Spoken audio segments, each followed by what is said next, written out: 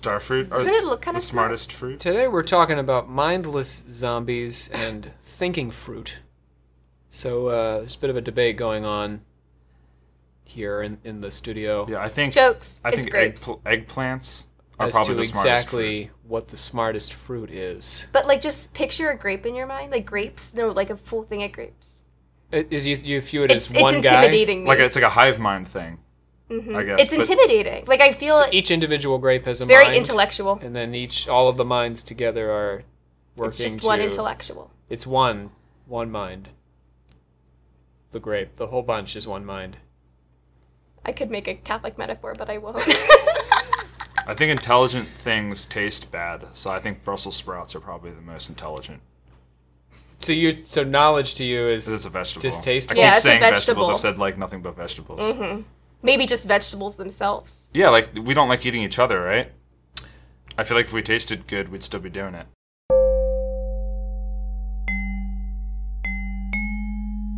On today's episode, we are going to try and prove to you that fruits and vegetables, rocks and tennis rackets have minds. But we've got to start by figuring out just what exactly it is that separates us from zombies. Wait, are you saying that zombies exist?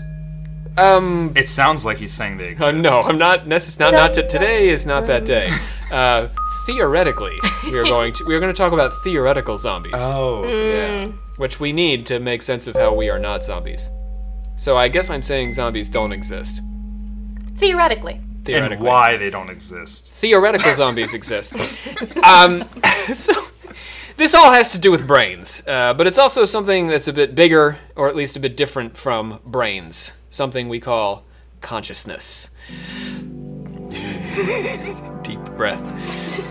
Riley inhaled sharply. Some of us like to think of consciousness and our brains as being the same thing, but actually not so much. Somewhere between them, a gap opens up a mile wide, and when we dive down into it and swim deep, we can start poking around under rocks and winding our way through dark caves to look for a real possibility for the existence of what we're calling the immortal mind, or the soul. Awesome, I can't wait. Before we get started here, James just wants to say some thanks, issue some of our thanks to our new patrons. Yeah, we'd like to thank Ian, Kevin, and Corin on Patreon. Ian donated when we got the pledge right, so that was nice. If anyone else would like to issue us a Patreon challenge, apparently we are open for business. Yes, yeah. Ian said if we could, we mentioned this on the last episode. He said if we could get the pledge, we always mess up the pledge at the beginning, we the members, and he said if we could get it right, he would make a donation, and so he did. So I guess if you would like to challenge us, Yeah. just send us a message on Facebook. Lead or with the Twitter. carrot, if you will. All right. We'd like to thank our listeners on Stitcher who have pushed us past the 10,000 mark. Yes, we are officially as popular as my dog's podcast. And we'd like to remind our iTunes listeners to give us a rating, even if you just think we're okay. We're collecting stars, and we'll take however many you're willing to give us. Yes, preferably 3 or more. Yes. Yeah, but we need as many stars as we can get so that we can get to heaven. Yeah, that's how we... That's yeah, how we you just get gotta to click- heaven, yeah. yeah, if you have a podcast. My name is Rob Thompson. I am here with Olivia Littoral, Hey. Grand Master of our Secret Order of Alchemical Actors. Today we're talking big thoughts on what it means to be conscious. Joining us in discussion we have Riley Claxton Hi. and James Kaplangis. Greetings, Earthlings. This is the second part of our series on whether the soul is logically possible, here on Occult Confessions. We, the members of the Secret Order of Alchemical Actors, do solemnly commit ourselves to a full and honest telling of the history of the occult as far as we know it. Here's our thesis, our hypothesis for today. I love it when you get science. You are not your brain. Oh, great. Good to know. Let that sink in for a minute. Olivia's already got it. Yep. But for everyone else, Riley, James, let that sink in. You are not your brain. In modern society, we've sort of adopted this idea that we, the person we are, is actually this little version of ourselves inside a control room in our heads. Right. Right. Exactly. Feeling good about that. Pulling levers and flipping switches. Is this what's happening in your head right now? I don't thought think so. mine is moving fast enough. Nearly fast This enough. little guy inside your head making all the things happen that go to make up your life, how your body interacts with the world. This little guy is flipping the switch. You move your arm, you move your leg, you look at this way, you look that way. And that's how we think about the way we interact with the world. We think that deep down we're this person, this little voice in our head, this homunculus. Love that word. It's such a good word. So a homunculus... What does that mean? Yeah, what is that? Please. I was just trying to nod Inform and me. be like, oh yeah, homunculus. Yeah, I sort of preempted the question. I could see it on your faces. A homunculus is exactly what we're talking about here. It's this little being manipulating sort of inert matter to do as it pleases. So your body would be the inert matter that is manipulated by the little tiny homunculus voice or spirit. The body itself has no mind or spirit of its own. I am the homunculus. You are the homunculus, and you aren't your body. There's a separation there. Yeah. Which is why it's My new interesting when Instagram you, bio. Yeah, when are you bring not the your Kabbalah into it, and then you're like a channel for magical energy. So Cool. Maybe some of you can hear just how strange all of this sounds when I put it this way. James? Now that you say it, I guess I really should reevaluate my life. But yeah, they told me in elementary school that I was just a guy pulling levers in my head, telling my brain what to do to my body. And what did you say?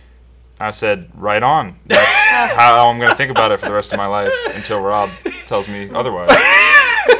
Orthodox Greeks. did you go to public school? No.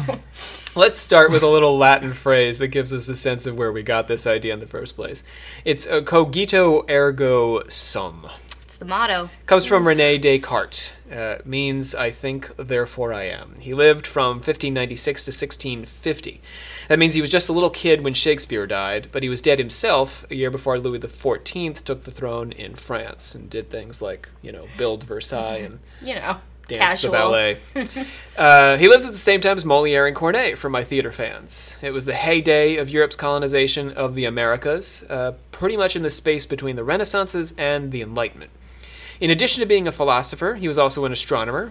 He was a scientist, even though we sort of didn't have a category for scientist at this point in history. And he was a mathematician. He is the inventor of modern geometry. Ew. I think that's really cool. Yeah. PTSD. Descartes' rule of signs, the Cartesian. You know what's what, it called? James? The Cartesian, what's it called? It's Yeah, that's what we call it The in coordinate- the math tutor. That's what Bible. I called it. in the math, yes. James is a math fan. That you shouldn't need to say that. Math fan.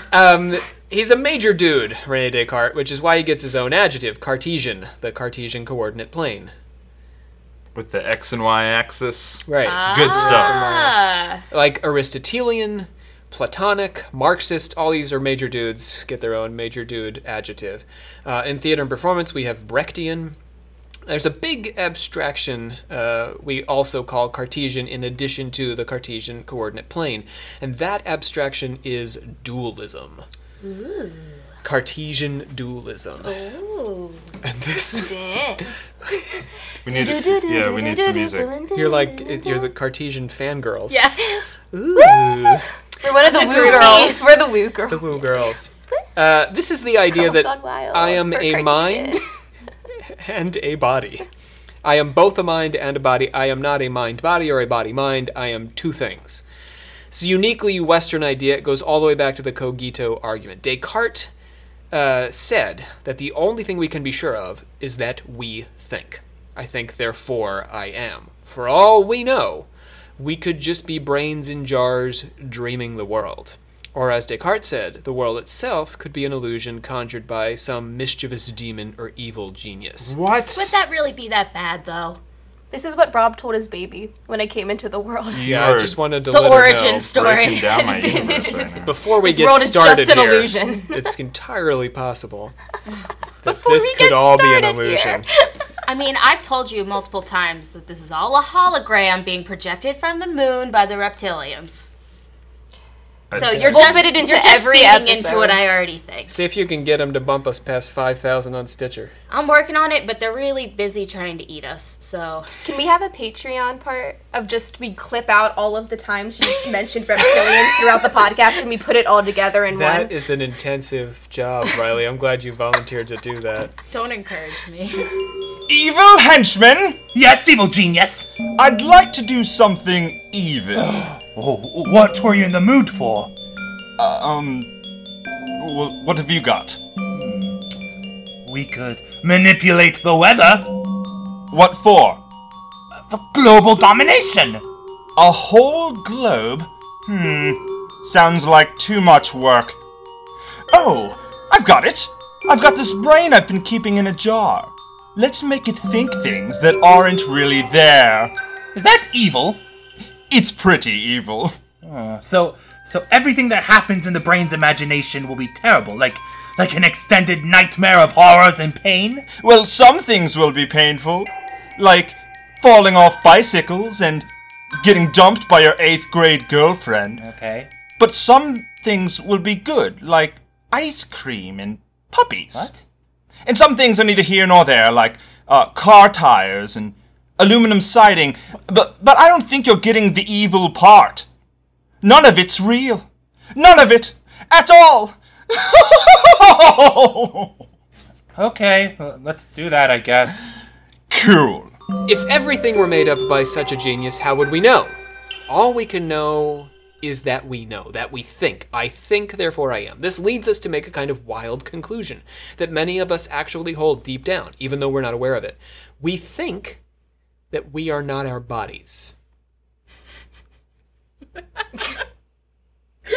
Is that funny to you, Olivia?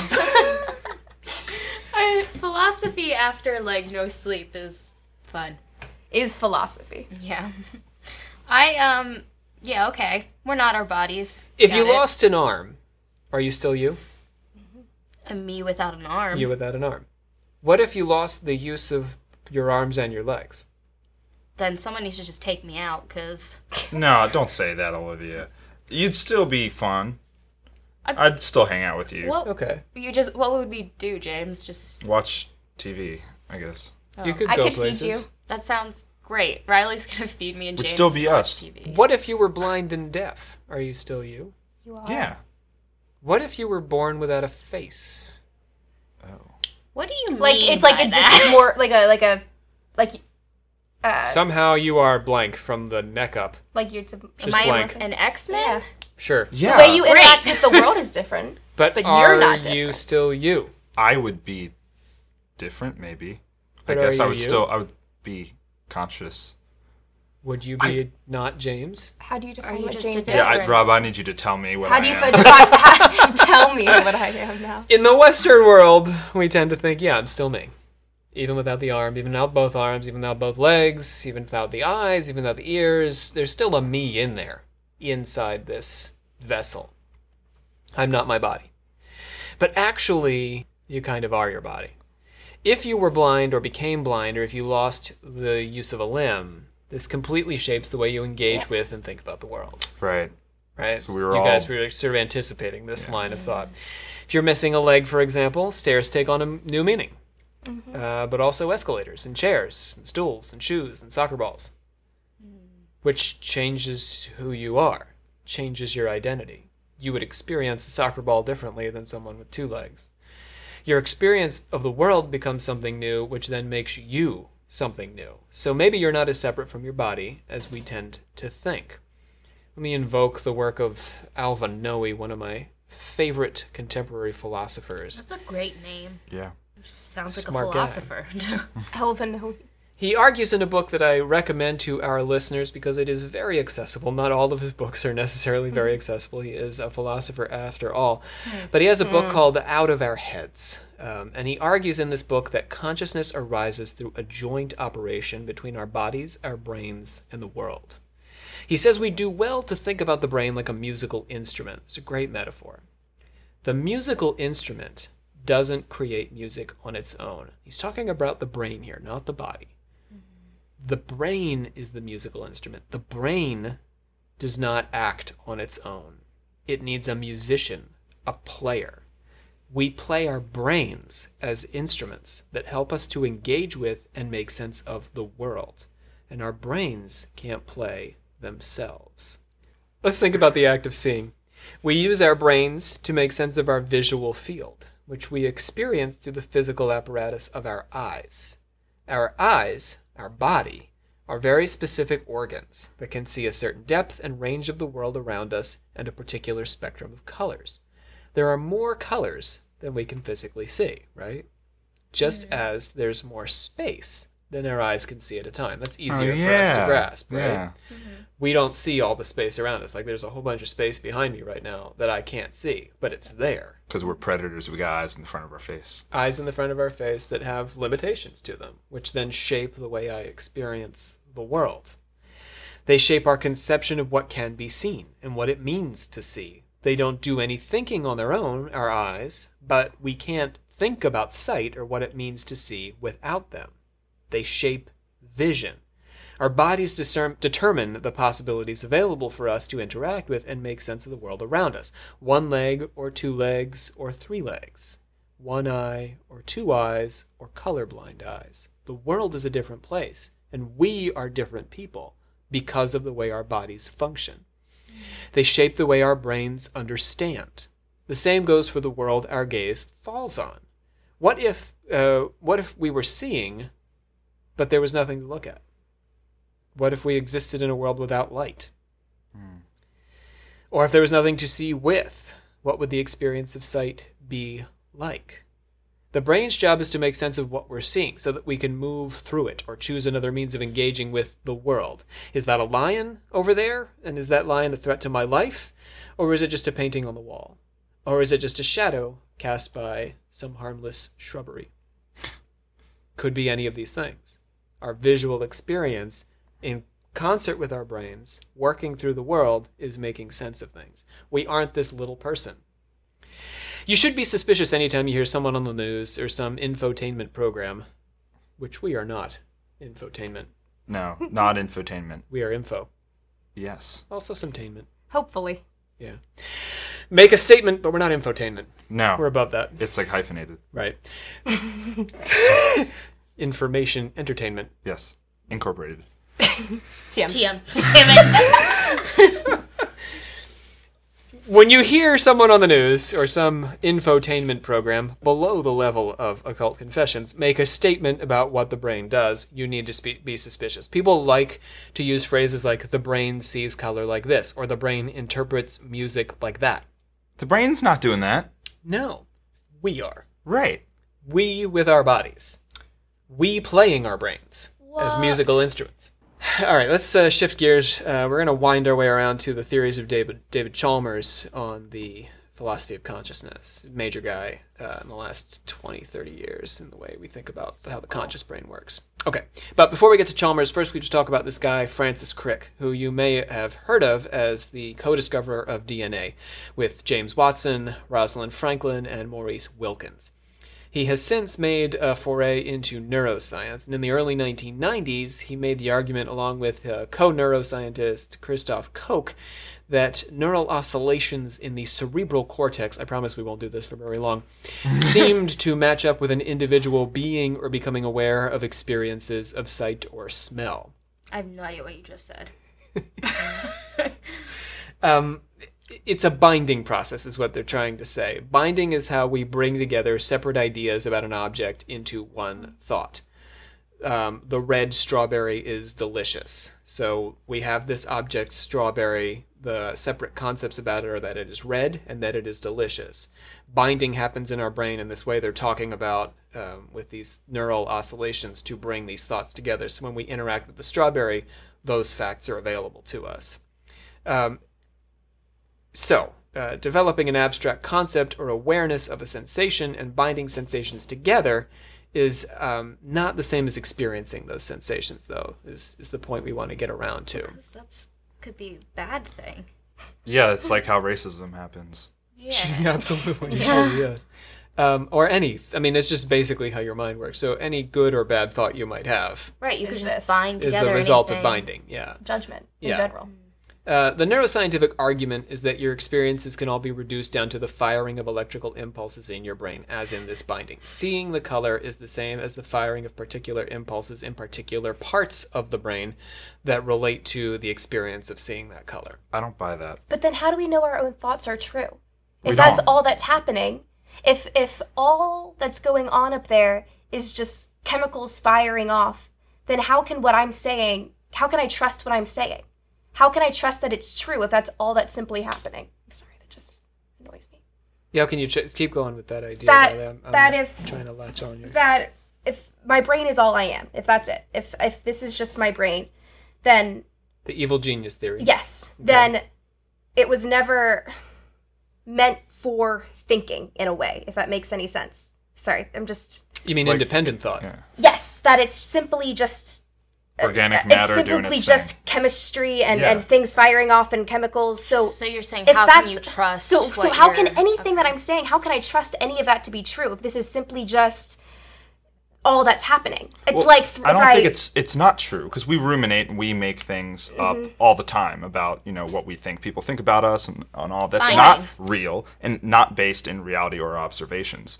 But we do have a lot of reality that happens through our observations. But what I'm trying to say is, like, if I took your cup here and it's like expecting me to take that cup and spill it over, and it creates a map of this campus, if that makes any sense. It's just a bunch of stuff going on in here. So how can I trust any of that to be true, or what I'm talking about to make any kind of sense if that's all that's happening? Let's get see what if we you're can work our way around. Yeah. Sorry. No, this is good. This is good. I'm going to borrow a bit from the philosopher Thomas Nagel here, who's one of my favorites. Also another favorite of mine. So this whole series, these are all my favorite philosophers. I love all of these guys. He says that the way we need to think about this is through the problem of water being H2O. So the neuroscientific argument is that electrical impulses are your thoughts. And Nagel says they are, but not in the way that water is H2O. So what is H2O? What does that mean? It's a chemical. Dihydrogen monoxide. Yes, 2 parts hydrogen, right? Yes, Yeah. 1 part oxygen, is water. If you do that with molecules, you literally have water. Yeah, Yeah. but just the basic form of water, not water as we know of all the minerals and whatnot. in Well, it. fair enough, yeah. But the point he's making is that when you say water is H2O, that's correct. That is a correct statement. Both things describe the same thing. When you say that the firing of neurons in your brain is your thought, it's actually not the same thing. No, because you can observe that, right? Well, and because they're literally 2 different things. A physical event in your brain and the thought are not, right? You're thinking, and that's not the physical firing. They're not literally the same thing. There's an event happening in your brain, of course, when you're thinking, but that's not the same as the thought that you're having. The thought that you're having Yes. is your thought. It's in your head. It's not a firing. Do you see what I mean? Yeah. Yes, Exactly. absolutely. So you can't They're even different. use the whole, like, your thought is just firing in your brain to prove that. Because you're proving yourself wrong by trying to prove the fact that that your thought is simply, that firing in your brain. Because you're saying that that's all it is. If that's all it is, then you're not, yeah. Even if there's a causal relationship between the firing of the neurons in your brain and the experience is not the same as the physical action in your brain. Let's take a moment for Mary. Okay. This is the Mary thought experiment. Hi, I'm Dr. Mary M. Nerdpants, neuroscientist and color expert. I know everything there is to know about what it's like to experience the color red.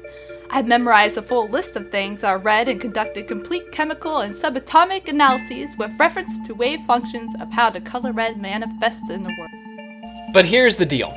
Mary has lived all her life in a black and white laboratory and has never actually seen the color red. She knows everything there is to know about the color, but she doesn't know what it's like to see it. So one day, Mary finds her way out of the lab in an effort to complete her full study of the color red. Immediately, she encounters a big red balloon. She sees the color red for the first time, and it introduces new information, new knowledge and understanding into her life. Wow, I mean, it's just so red. So is seeing red the thought? Oh, it's like going to school and learning about business. But Well, I'm then once trying you're to- in it, the experience of it. Right, I'm trying to compare it to something which different. one is Something the brain different. and which one's the thought. The firing of the neurons, theoretically, is all this information that she Right. has about the color red. And then actually the thought is actually experiencing red for Actually the first experiencing it time. is a separate Yes. thing. Okay, right. There's something new, something different about Yeah. experience. Even though she knew everything about what it was like to see the color red, the experience of the color is adding something, changing something about her store of knowledge.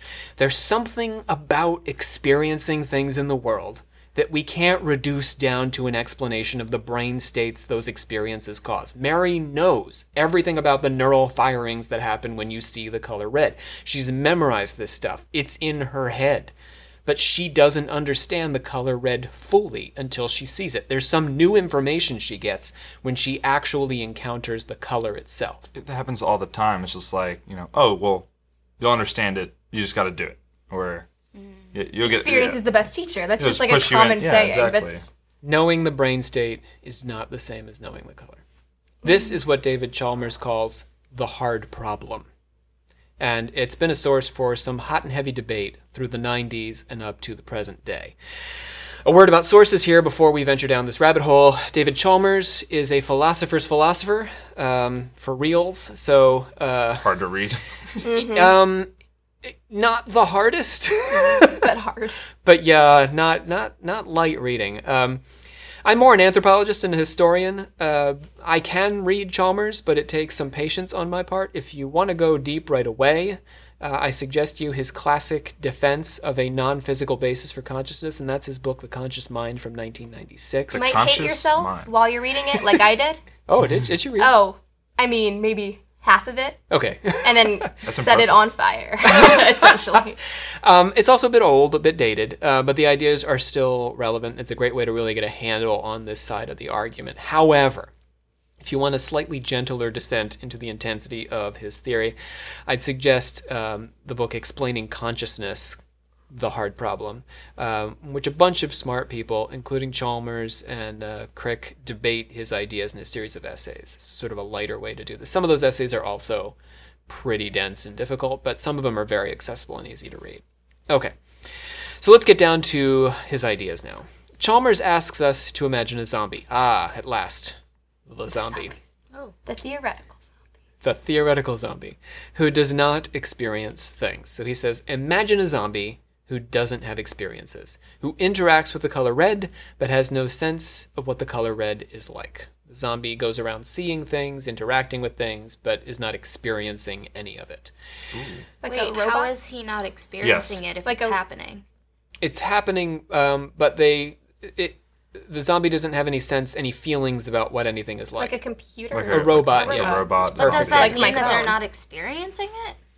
They're not reflecting. They're not Right. having thoughts get on what's that. happening. Feelings, impressions about it. Because there's but- nothing deeper there. Right, they're just Right, I seeing. underst- They're seeing the color, but there's no impression of the color. Just But input even though data. you don't understand something, I feel like you can still experience something.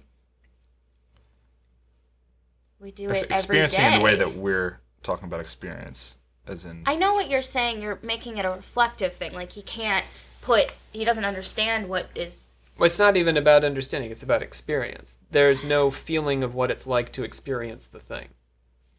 I don't have like strong feelings about touching this bench in front of me here, but I do have a feeling. I know what it's like. I can say this is smooth. I can say it feels like other things I've touched, etc., etc. But he's imagining a world in which we have zombies that don't have these experiences. They just go through and interact with things. They don't But know don't what it literally- feels like. Yeah. But They don't have reflections on them. They're not able to reflect on them. Just go with me, man. He says that our conscious experience of the world can be split up into two parts. Psychological, part number 1, and phenomenal. Let's talk about the psychological first. This will help, Olivia. The psychological are behavior-based. This is our ability to process information we take in through our 5 senses and do something about it. These psychological experiences don't raise any questions for us because we know why we have them. They have an obvious function in the world to help keep us alive and out of trouble. I think these are the experiences you're talking about. Stimulus response. Stimulus response, yeah. I see a red traffic light, and that signals to me that the traffic pattern at the intersection has changed. And so I stop my car in front of the light.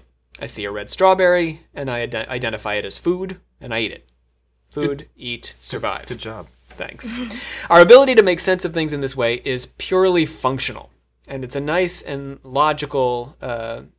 it's not hard to explain why we would have these things. Very logical, evolutionary, logic. It makes good sense. If, as beings to survive, we need to be able to process information in this way and respond to stimuli as it occurs to us.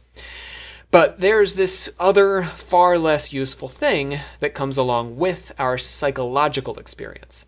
And that's phenomenal experience. That's what we're coming around to with these zombies, Olivia. Phenomenal. Who's to say you can't eat the strawberry and then identify it as food if your brain works that way? It's fine to identify it as food, but what's not necessary is that we should have any feelings about that food, any reflection on that food, any thought about what it's like to have a strawberry.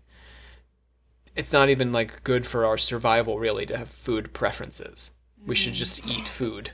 Right. Right. It's I see a strawberry, and I'm like, it'd be nice to have a fruit, like a summer salad, But Right, what if instead I see a strawberry and I think, that's weird, what's this? And I pick it up and I decide to take a bite and then I say, oh, it's food. Psychological, Like a not baby. phenomenal. After you take that bite, you're going to say, that was good, or that was bad, or I'd like to do that again, or I wouldn't like to do that again. All that's fairly useless. Why would we need to know what it's like to eat a strawberry? All we need to know is that we have to eat it to survive. We might need to know the difference between good and, food that's edible and things that aren't edible, but this is all functional. We're talking about the qualitative difference between all things that are edible, strawberries, blueberries. We know which ones we prefer on which days. Maybe James feels like a blueberry on Wednesday and a strawberry on Thursday. This is useless. There's no reason why we should have these preferences. We can imagine a world full of zombies having psychological experiences that are not accompanied by these phenomenal experiences we're talking about. Do I have you along for the ride now, Olivia? Yeah. They go through life stopping at red lights and eating strawberries like they're supposed to, but all this action takes place in the dark, so to speak. There's no inner light, no experience that these zombies are having of what it's like to stop at red lights. Oh, this red light's annoying. And what it's like to eat strawberries. Oh, this strawberry is overripe.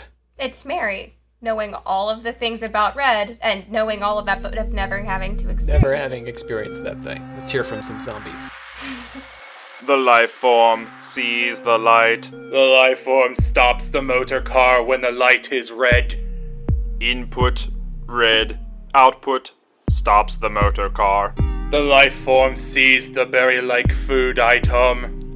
The life form eats the berry-like food item. Eating the berry-like food item fuels the life form. Input, food item. Output, survival. Does the zombie like the strawberry? What is like? The food item sustains the life form. Does the zombie want to survive? What is want? The life form maintains biological processes until the life form can no longer function. Our zombies might sound familiar, as Riley was pointing out. These days, we call them artificial intelligence. 21st century robots and supercomputers don't have thoughts and feelings the way we do. And super annoying because we're always saying that they think, that robots think. They don't actually think. They utilize complex algorithms to complete tasks on an input-output basis. Think about the computers designed to win at chess or the Chinese game of Go. They process the move made by their opponent through an incredibly large series of calculations in order to determine the best possible move given the probability. Even if these machines learn from game to game, the act of learning is just improving the computer's database of what the human's most probable move will be. Yeah, the computer's not like, I don't like the cut of this guy's jib. Right, or this move is not fair, or this move is Feminine. not challenging enough, right? There's no I want to alterity. challenge myself. A computer's not going to say that. The computer's just trying to find the best move. That's what it's learning how to do, in quotation marks. Kasparov, the famous chess player, isn't playing against a self-aware android, which is the way we tend to think about these supercomputers. He's playing against a very sophisticated calculator, essentially performing a task about which it has no feelings whatsoever. The computer doesn't jump up and down and scream when it wins. It doesn't kick over the board when it loses. It doesn't want to win. It just wants to complete the game as it was instructed. We, on the other hand, do have feelings. That computer is really just a fancy lawnmower. The lawnmower doesn't want to cut the grass. That's just what it does when we use it. So why aren't we more like lawnmowers? I ask myself that all the time. We have alterity. Yes, by that you mean? Well, we can choose things. Yeah, and a deep fundamental difference, right? Yeah. A deep hiddenness, a secretness of this consciousness. If we can function just fine as physical organisms, though, if we can survive in the physical world without experiencing anything, this alterity Riley speaks of, why would our design include this extra experience stuff? The explanation must rest somewhere outside the physical world. Dun, dun, dun. Dun, dun, dun, dun, dun. That's the Law and Order theme song. Never mind. Let's go through it in 4 steps. Step 1. We know it's true that we experience things, that we know what it's like to eat stuff and see stuff. Step 1. Step 2. It's logically possible to imagine a physical world functioning just fine without knowing what it's like to eat stuff and see stuff.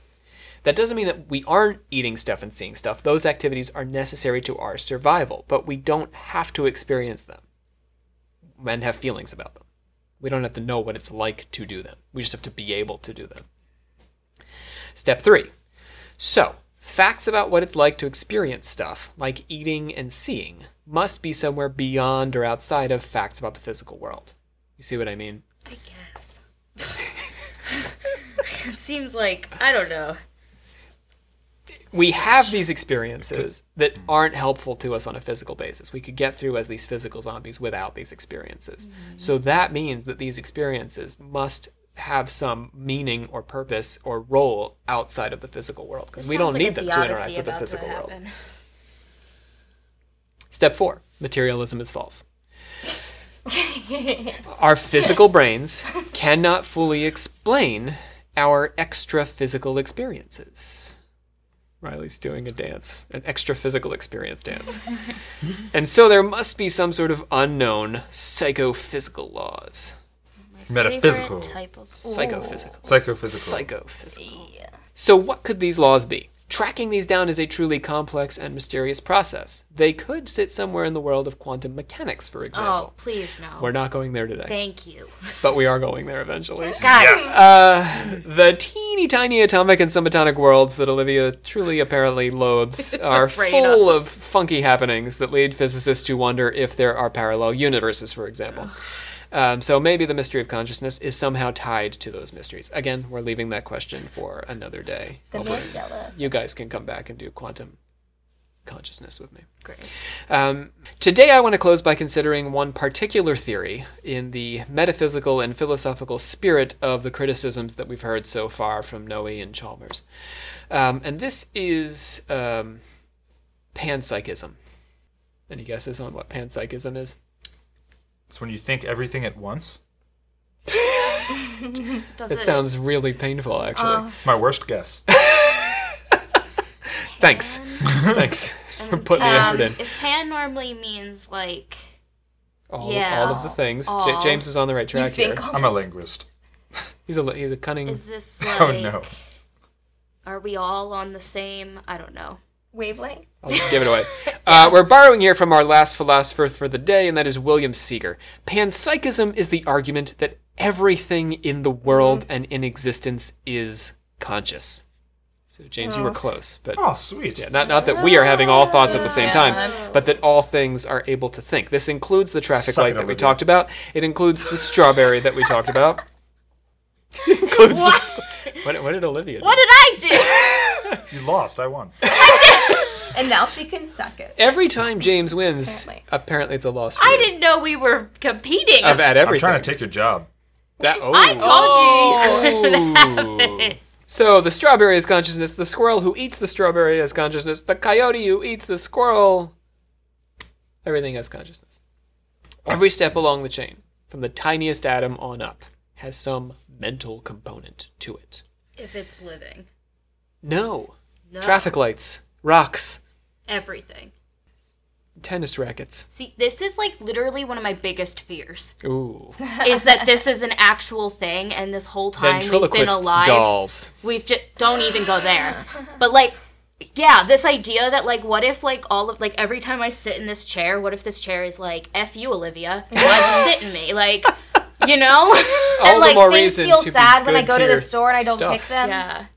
Yeah. I always thought that when I was little. I was like, oh, I feel so bad. Yeah. Dolls and toys, especially. Yeah, Right? Anyway, Toy but that's Story. not exactly what we're saying here. Yeah. We're not proving that Woody can walk and talk. Toy Story You're is not, real. but All right. Because they're not like us. Let's start the argument. Imagine we're putting together a brain. We start. Yeah, we're gonna assemble a brain here. So put your gloves on. like the edible models Snap. in 9th grade. Yeah. And you would like, make like DNA models. Brain models. Oh yeah, but We this can- will be we more can bring fun. out some. Yeah, it's gonna be really fun. I want to Less make a popsicle real brain. sticks. Okay, let's start real small with a tiny amoeba-sized brain. Little microorganism. It certainly isn't conscious the way we are. Amoebas have little brains. They do little amoeba things. I guess we wouldn't call them brains, but they're able to accomplish tasks, and there's some sort of They have functioning organs, they're functional. Yeah. organelles. So, and we, theoretically, evolutionarily, began as these microorganisms. It's difficult to imagine that amoeba having preferences or experiences the way we do, though. So let's just add a little bit, just a little bit, to that brain, and we get something like algae. Ooh. Your favorite Bloom. blooming sea organism? Loves. Yep. Water Maybe not my organism? favorite, but it's up there. Does, 10. Does algae top 10? Does algae have likes? I look forward to hearing that list. Does algae have likes and dislikes? They like the sun. Does it have a crush on the cute starfish though? I hope so. Does it prefer this tide pool to that tide pool? No, because they're not as egotistical as us. Right, but you're right, James. To a certain Materialism. extent, plants do have more, or algae as a kind of photosynthesizing being, right, has preference for the sun, but not to the degree that we have preferences. So let's go back and let's go back to the laboratory and add just a bit, just a little bit more to our hypothetical brain. We get an oyster. Any preferences yet? I'm thinking about this preferences stuff. I feel like they do have preferences. I feel like if they didn't have preferences, especially plants and stuff, we'd be able to, accurately guess everything that they would do. Or like an amoeba, we know the track it's going to take across our microscope. If they don't have preferences, They have It's tiny all little preferences. Functional. Yes. They do. They have tiny preferences. We're like, what are you doing, dude? Not What are you nearly doing, on the little amoeba? complexity of ours, right? Yeah. So as we move from algae to oyster to crab to rockfish through the entire Chesapeake Bay's ecosystem, this is for our local Maryland listeners, Terrapin the heron. At what stage do we say a creature now is conscious, though? So as James is talking about, there may be preferences, but functional preferences. When do we have consciousness? Which of these creatures is then conscious? At what point do we say the creature has become conscious? Or woke, as we like to say. Right. When does it become woke? When I drop a few brain cells into the oyster to get the crab, is that when consciousness suddenly swings into being? Or when we drop a few brain cells into the heron to get the primate, also native to the Chesapeake Bay, chimpanzees? Is that for real? No, it's not. Of course it's not. Yeah, we don't have monkeys up Fake here. news. We are the monkeys. Oh, yeah. And if these brain cells are all physical and consciousness is non-physical, where does it come from? Let's think about a baby, my little baby, Corinne back at home. Aww. Did consciousness just fly into her developing head somewhere during her growth in Katie's womb? It happens in the birth canal. It's magic. It That's when happens it in the goes- birth canal. Pops right when in. we went into the room, in that period of time when she was born and you were sleeping, and we taught her. Oh, you were teaching heads, her all those genitals, and songs? toes. Yeah. We also sprinkled a little bit of. You sprinkled some consciousness on her. Consciousness, Some yeah. divine So you are the consciousness. Sandman of consciousness. Yes. And you, It's sprinkled on. of the billions of human beings on Earth, you are Mr. going around Sandman. Santa Clausing them with magic consciousness. It's been passed down. Dust. Whoa, we're gonna Magic have to birth pay canal. royalty on that. Yeah, that is. Yeah, There's damn spies it. for MASCAP everywhere. So, really though, this is the question. If the baby isn't conscious at some point in the early zygoteness of it, When does the baby become conscious? When does that consciousness suddenly pop into the baby's head? I'll prove this another way. If you believe in the well-documented theory of evolution, all of us have evolved up from those little amoebas. At what point did consciousness suddenly swoop down into our heads? It's fundamentally illogical that my baby should just suddenly, consciousness should just pop in to her head. No, It it's makes like no ever sense. present, right? So if consciousness doesn't swoop into our heads as we are physically evolving or physically developing in mom's womb, then it must have been there the whole time. So all these cartoons, I got Osmosis Jones and all this stuff taking place inside of our bodies, or white blood cells having preferences and stuff. That's not too far off of the mark. Not according to panpsychism. If this is all illogical the way we're talking about, then consciousness must be a fundamental property of everything, everywhere. So, what about non-living things? We're talking about this yeah. living-wise, I was right? about to say, they're so- going, but Yes. how does this evolve? how are Because these things technically, evolving? my baby is composed of non-living atoms, Inorganic molecules, yeah. inorganic stuff that suddenly becomes conscious. I mean, I am. Yeah, We it's all crazy. are. And so everything must be conscious. Traffic lights, tennis rackets, the whole 9 yards. So consciousness isn't an argument for living. In this, you can't use consciousness as an argument for something being alive. Right. Consciousness is everything that is. Everything that exists. That's So, interesting. but Olivia's worried about how the chair feels about her. Why doesn't my coffee table suddenly decide that that doesn't feel like holding my teacup today and just buck it off onto the floor? Yeah, I really feel like Why doesn't the traffic light decide to light up all 3 lamps to flirt with the billboard across the street? Why doesn't the strawberry roll off the table and take itself for a walk? you had a lot of fun writing that, didn't Yeah, you? I did. The argument goes that there are varying levels of consciousness. More complex systems, like our human brains, which include the already complex systems of animal brains, are capable of exhibiting higher functions of consciousness, like preferences and choices. Aristotle said, right? We have the plant brain and the animal brain and the human rational brain. Less complex systems, like gravel and kumquats, are less capable... Kumquats. Yes, the funniest of fruits. They really are. They are less capable of displaying these preferences. Rocks exhibit no preferences. Plants, as James is pointing out, have some preferences. Which shape they grow in, which direction they grow in. Animals have lots of preferences. My dog won't eat dinner unless we bribe her with treats. With dessert? Yes, with cheeses and things. Yes. And humans have far too many preferences. So you can see the scale of preferences, but going all the way down to the preferenceless rock. Just read the comments sections of pretty much anything. Yeah, we've You'll definitely realize- got it. We've got it the worst. How preferency we have become in our development. And while we're on the subject, I want to thank all of our listeners who've taken the time to rate and Oh, review yeah. this podcast Yeah. and express their very positive preference for I'm what really we have glad. to say here. That you're conscious. You're real. And Don't on that forget note, we are going to close off our discussion of the thinking fruit. I think we've arrived. We have made this journey. I love it. Done all the thinking I could possibly do today. Insulted a few psychologists along the way, perhaps. I mean, And what can you do? let's close the door here on our mindless zombies and thinking fruit. Olivia, if you would please grandmaster us out of this. Woo!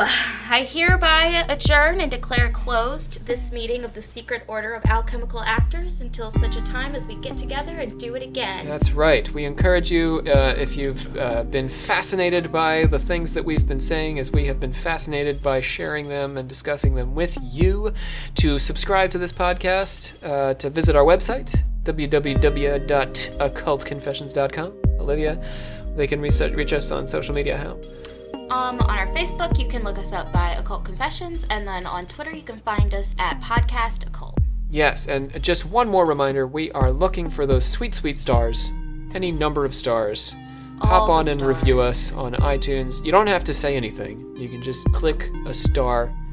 Actions speak louder than words. Please, I'm Multiple begging stars. you. Yes, James really is hungry for stars.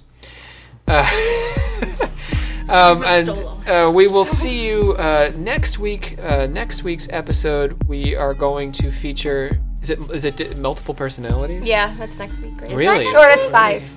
Frederick Myers, I think, is the next one. Yes. Because wait. 5, and then it's quantum physics. Quantum to physics is close what we're it going to all close out with. So we will be talking about multiple personalities. Is that right? Oh, God. James is checking? No? I gave up. Okay, join us next week. We'll be talking about multiple personalities. We think. And Olivia loses her mind. and how these actually further demonstrate the concept that we, in fact, are more than our brains.